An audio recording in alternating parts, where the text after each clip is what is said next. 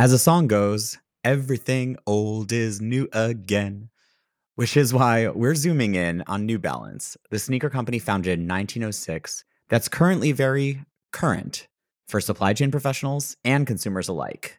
Their MADE program is leading a nearshoring wave, and they've seen a surge of popularity in the wake of COVID. Nearshoring is the practice of bringing outsourced manufacturing back to the region where it was initially made. Typically, this means moving closer to consumers too. New Balance has committed to keep a portion of their product line manufactured domestically. Here's a clip from Sneakerhead podcast The Kickback, talking about New Balance's unique position in American culture. I mean, I definitely know a lot of people who the main footwear they choose is New Balances you can buy at Costco. Yeah. But then it crosses that cultural line too, because then it also goes to New Balance, the New Balance 990. It became kind of like a dope boy hustler classic. They were comfortable to wear all day when you're out doing your thing, but they were also expensive, so they were like aspirational footwear. The shoe has always had a cult status. In fact, when I visited my parents over the holidays, I kicked off my New Balance sneakers at the door, only to see that my mom and dad both had the same Fresh Foam 1080s, thankfully in different colors. By the way, am I the only one who just realized there are so many podcasts about sneakers? But we're here making a podcast about supply chains, so I guess there's a podcast for everyone.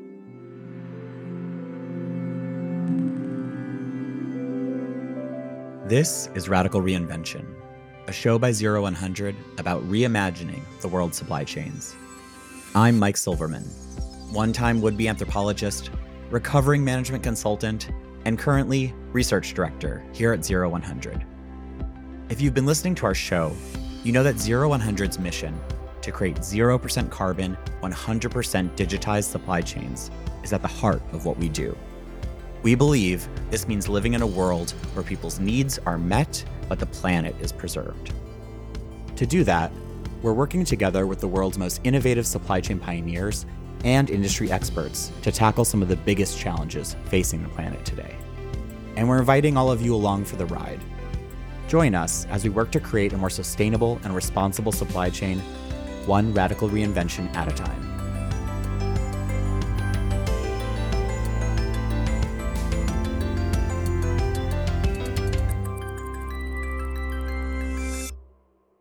For today's episode, we did something a little different. I hopped on a train from New York City to Boston, home of New Balance HQ, so I could speak to supply chain leaders at the company and see their local manufacturing firsthand. We think a lot of folks in the Zero100 community can learn from what they're doing here. We'll be joined by three people at the helm of their operations: Dave Wheeler, Gabriella Wertman, and Kevin McCoy. Dave is the company's chief operating officer. He's going to help us understand New Balance from a wide lens perspective and give us a peek at the company's future. Gabriella is the vice president for global planning and operations. She's going to share insights on what kind of digital innovations have been critical to New Balance's supply chain in recent years. And Kevin is the vice president for MADE, New Balance's domestic manufacturing program. With nearshoring such a central topic in conversations around responsible supply chains, being able to zoom in on this program gives us a chance to see how a longtime industry leader is experimenting with opportunities to create shorter, more regional supply chains. Could MADE set the standard for Zero100 supply chains? Let's find out. We took a very strategic look at the front end. How does the consumer interface with us? What's that consumer experience? What story do they hear when they try to engage with New Balance? That whole direct-to-consumer was our biggest and first investment about 4 years ago. In parallel, we tackled within the supply chain some of those 3D assets so that we could potentially produce for one individual 2 different shoes that are custom-made. So we're well on our way here within the digital transformation, but not trying to tackle it all at once. That's the ability that I think is very unique with New Balance. We're playing this as the long game. That was Dave Wheeler, New Balance's COO, sharing some insights on the company's approach to digitization. And while they prioritize these initiatives on the demand side, the team still needed to upgrade the supply chain back of house. That brings Gabriella Wortman, a VP of Global Planning and Ops, into the story. Her job is to make sure that orders are processed as efficiently as possible. I was essentially hired to implement a web-based and real-time order management and order collaboration system. And that system drastically reduced purchase order processing lead times, literally from weeks to minutes. We embarked on a digital transformation journey to implement not only a new ERP system, but also a new supply chain planning tool. For New Balance, I think the right technology is the technology that's flexible enough to support our way of doing business while also driving change. New Balance has a reputation for being really flexible when it comes to our customers. When it comes to the supply chain, we have a multi-sourcing strategy. So whatever tool we implement has to be able to accommodate that. The approach, Gabrielle admits, is bold and unusual. I think there are two things that makes New Balance's approach unique. First, we chose vendors, for example, Microsoft and O9. Most companies will go larger, proven, more experienced partners, but we wanted to be more flexible in terms of technology and process. So by selecting smaller and more technologically vanguard partners, we thought we could be more at the forefront of digital transformation. The second unique factor is the scale and the speed at which we are taking this on. It's a very complex transition, utilizing a lot of internal resources. But in addition to that, we're also looking at rolling out a new merchandise financial planning tool.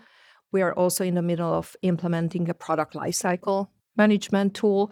So just the complexity of rolling out multiple big systems at the same time, I think makes our approach pretty unique. And as for that ultimate test that every supply chain had to face 3 years ago? After the events of the past 3 years, we have had two really important learnings. One is how to operate in a supply-constrained environment, something we didn't have the experience with prior to COVID, and then how to rethink demand planning. Starting pretty much the fall of 2020, we found ourselves in a severely supply-constrained planning environment where we had to base our plans on capacity availability and material availability, coupled with extremely long logistics lead times. So we realized that we need to do allocation to distribute that finite and very limited supply in an equitable manner to our customers. There's also the big green elephant in the room, climate change, and the imperative to decarbonize supply chains while simultaneously making them more efficient. I see the biggest opportunity to digitize, to decarbonize in this production to logistics chain in the accuracy of our plans. The more accurate the plan is, the less we have to adjust it later, the more efficient we are, and the less waste we are creating, not just for ourselves, but for our manufacturing partners as well. We want to make sure that our manufacturing partners can plan their workload in the most efficient manner to reduce waste. Waste in time because of changeovers, waste in materials, waste in the number of hours needed to be worked to catch up to something that's unplanned, or waste that's created by buying smaller batches of materials. So when our suppliers have more accurate visibility into future expectations, they can obviously plan their work better. And Dave says digitization is at the heart of making it all happen at scale. Number one is, how do you plan better? How do you have better demand forecasts that more accurately reflect what you'll sell? So you have fewer discounts, fewer obsolete materials that have to be scrapped. Sometimes those scraps end up in landfills and utilizing carbon to get to the landfill, which makes no sense. So in our mind, an investment in demand planning can have such a high leverage impact on transportation across the board because you're moving exactly what you need. That's the ideal scenario, right? That's our vision, that we have a digital brain that's taking in inputs from social media and we're more accurately adjusting the forecast so that we are buying the right amount of raw materials all the way through the supply chain. Less air freight. Let's eliminate air freight. Clearly, that has the biggest carbon footprint. But that takes a lot of planning. So our investment in a new ERP system, a new supply chain planning system, which is underway and we go live here this year, which we're excited about, will give us new digital brain capabilities where we can do scenario planning as well as have that input of many, many different factors into the forecast, not just historical best fit approach.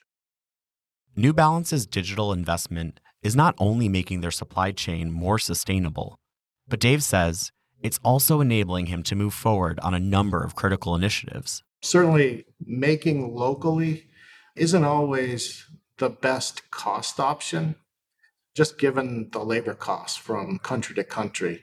And sure, we could go with the lowest cost, but our approach is let's make it locally and let's invest in robotics and other digital enablers that help us drive costs down, produce really consistent, high quality product, and help us grow the business that way. Developing digital 3D images so our sales force can use those as effectively as they could with a physical sample. And so we've taken that kind of a carbon footprint out of the picture by creating these digital images and not producing tens of thousands of physical samples for our sales force. Just having a digital scan of a foot all the way through bill of materials down to the shop floor, and then all the tentacles out into the ERP system that place orders for materials that support those sales. Everything connected is really the direction that we're headed so that we can be more accurate, more timely, and a great experience for the consumer in a digital environment. Pretty exciting times right now. We don't have it mastered, but we have invested a lot, and we're getting really close on the fine-tuning elements there. It helps us stay connected to the product.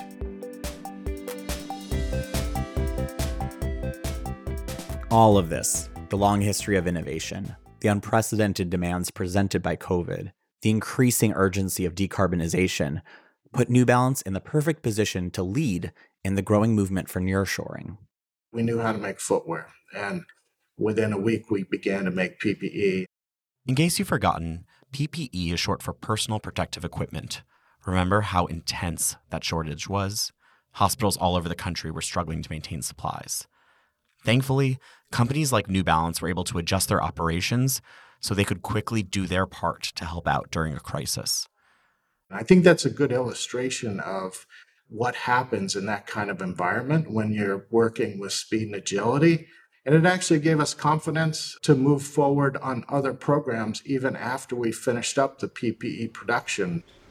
It was something that really kind of turned the consumer onto us because we told a compelling message. We made PPE, which got everyone super jazzed and stoked about us, about what we were able to do. What that PPE did is it was the innovation linchpin to prove to this company that we can do something impossible. So that launched us into innovation. That launched us into risk-taking. We are in the Lawrence Mill building. This area used to be very heavy in textile mills and textile production. That was Kevin McCoy. He's the VP of the MADE program. MADE is a network of factories owned and operated by New Balance. The factory I visited last month was outside Boston, and there are 4 others peppered throughout New England. While Dave and Gabriella's work focuses on the company's big picture from a global perspective, Kevin's job is focused on New Balance's domestic manufacturing efforts through MADE. Please note the fine print.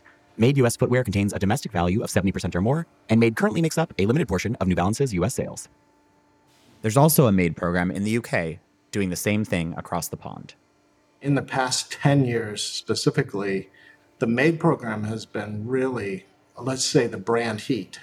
We have certain models that are selling in the millions of pairs that are made within our own manufacturing plants. We view it as the lifeblood of the company. Just as critical to Made's success, it's culture. For Kevin, it means creating an environment that makes people feel safe, welcome, and important. There's nothing that feels better than having people stoked about where they work and having a group of people outside think that that's a great place to be. Kevin led our group into the Made manufacturing space, after confirming we are all wearing our safety goggles and earplugs. We got to see the assembly line and how the sneakers came to life. I saw stacks of fabric being cut into patterns, assembled in layers following the patterns for sneaker styles being constructed. The two-dimensional shoe upper folds to become the 3D shoe, joining the sole in a heat press to birth the final product. Nothing was overly robotic or manual. The manufacturing team were all operating some machinery for their step in the process, with clean handoffs to keep the system moving at an energetic pace. After passing quality check, the sneakers were put into shoeboxes. On a sign above the final station, red LED lights tracked the number of sneakers made that day. You've got people who, because they believe in you and they believe in what you're doing, they're going to go on the ride with you. And they're going to try something a little bit different. And a piece of equipment that looks a little different than they were using yesterday that we're going to try to introduce today, where 5 years ago they're like, I'm not touching that. There's not one person that's more important than the other. What's up, boss? How you doing? How are you? The problem solvers on every team, the 18 to 31 people that are making that product every day, they're the ones that are figuring out how to make it better, how to make it safer, and what they're going to give to our consumer. Hey, buddy, how you doing? Okay, all right, I'll see you tomorrow then. All right, yep. What are you doing? Working. So that's Billy. He's one of our engineers. Hey, guys. How you doing? What's up, boss? How you doing? You doing okay? Nice to see you. Hey, Jimmy. Come on through. If you waited for me to get done talking, it'd never end. We're a company who treats our associates well. We pay them a fair wage, and we treat them with respect and empathy. It's amazing when you talk to folks about what keeps you here, because every once in a while I'll walk through, and it's like, you care about us. Kevin believes Made is not only critical to the future of New Balance's operations, but that it's also vital to maintaining its legacy in the new age of innovation. So Made in USA is a critical component to New Balance in what we do in our core. It is that symbol of really everything that we want the brand to be. So the push to localize or to onshore, I'd love to say I thought about it before COVID, but COVID really smacked us in the face and it forced us to do something. So we took that same approach making a mask, right? I took the same group of people, I took the piece of plastic, put it on the table, said, what needs to be true for us to make this? And we came up with different ways, and it took us about 4 or 5 days to figure out how to do that. We had the equipment in-house, we had the capability to make the tools, we had the capability to color those parts, and we had the capability to be able to stack and store those. So within about 9 days, we were able to produce these components that historically would be sitting on the water for 9 months. In calendar 22, we produced just under 2 million parts of locally onshored source components, and in 2023 we'll be producing parts to satisfy our entire Made in USA demand. A remarkable achievement by the engineering team. Also, he says nearshoring creates new opportunities for problem solving, and believe it or not, it can also be more cost effective too. The modularity component, it takes the size of the problem and chunks it down. It allows you to look at specific areas, whether it's you're still on paper and you're looking at a design, or you're in a finished component, a finished shoe, and you're looking at what do I need to do to be able to attack that. You can go to the specific area where that work is being done and then problem solve and brainstorm how you're able to simplify that. It's a little unconventional to have modularity built in this way. However, I look at modularity as a plus. The biggest opportunity for improvement that we have in the industry we're in is the update. So the update gives you the opportunity to satisfy an unmet consumer need. Where did you miss? It gives you the chance to innovate. And it also gets you to fix and repair some sins that you committed on the prior model. Our designer, who's a relatively new designer, and it's the first shoe he's ever done for Made in USA, he sat down with the manufacturing group, and he was a destination point. The fallacy is that Asia has unlimited capability. They don't. They have incrementally more capability than we have.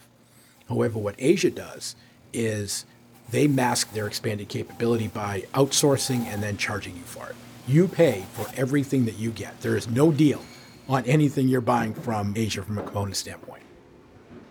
Another great thing about being so committed to nearshoring is what it means for cross-collaboration opportunities. When I did my job in Asia, I would drag a designer with me, right? Now, they thought they were just going to go hang out and sing karaoke and all this other shit, right? So we're going to the line, and we're going to say, this is how it needs to happen. This is the material. This is how it has to nest, how it has to be shaped. So the designers that work for me on the running team are used to that. This was a relatively new kid who just had a Jones for making stuff, right? So he wanted to come down there, and I didn't have to beg him to come down. The minute he came down and he started to see some success, and if you're a designer and you find a maker that wants to satisfy some of your whims, they're going to want to hang out down here a little bit more. So we put this little logo on the side, but he changed the design of this so that in the area it's applied, we have 0 failures on this. So a design of a process, I mean, it's the way it needs to work. And that's another beauty of being able to make stuff here. You bring your design team here. I bring my planning team down here. I bring my sourcing team and quality team. If there's a problem with leather, they're not talking to me. They're going to talk to the quality and sourcing people who made the decision to go to that supplier. Even though it's a super small part of our business, is to make stuff here. We value the American consumer. We value the American community. We value the romance of what it is that we do. It's important, right? And we're seeing a lot of our collaboration partners. We've got Carhartt, we've got Bodega, we've got all these big design houses. They don't want to work with us because we make stuff here.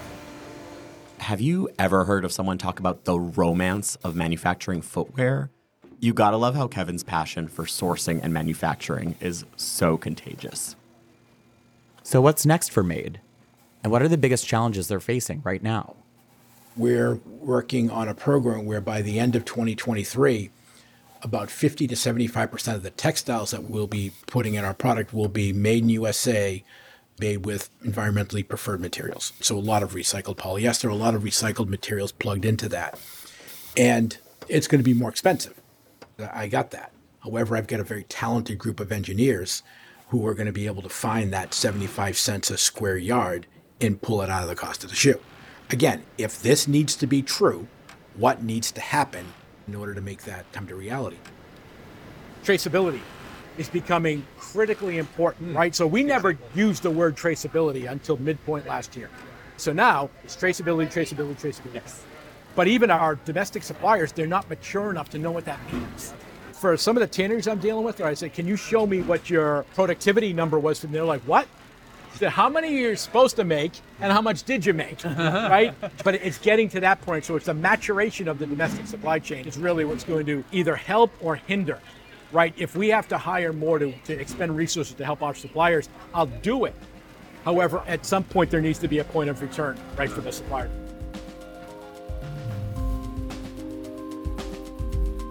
Before I left New Balance headquarters, I wanted to know, is Made a blueprint for the company's future? And what does that future look like when it comes to sustainability? Here's COO Dave Wheeler one more time on what the future of their operations looks like. What's next for New Balance? Clearly, we have a big investment underway within our Made network, and that's all of our interconnected company-owned manufacturing plants. We see that local production, whether it's in the US, the UK, and other sites that we're considering, as really important to fulfill the need of decarbonization. So we're, I think, pretty aggressive in the area of identifying and then nurturing the capability of materials that help steer us away from petrochemicals as much as possible. Protecting the Earth's limited natural resources is absolutely an essential element of what we call responsible leadership. Within that is, how do we reduce our carbon footprint? We have cascaded goals throughout the organization that focus on coming up with innovative ideas, whether that is production methods that improve, it's how our buildings operate, it's the materials that we put into our product. Recycling for us really begins at the inception of the product. So how is the product designed? Can it be designed for recycling? There are many products, many designs of footwear that you just can't deconstruct and repair to be able to put it back out into the economy. We do have some designs that are capable of being brought in, take the sole off, for example, replace the midsole, replace the outsole, and then ship that back to the consumer. And there are many consumers that love that because it's kind of like an old glove. You just get that feeling. You love the upper. You hate to lose that because you've broken it in. Wouldn't it be great to have a brand new sole that has that fresh foam in it? So we're working on that. How could we scale that up? And we view that as one of the most interesting ways that we can make an impact.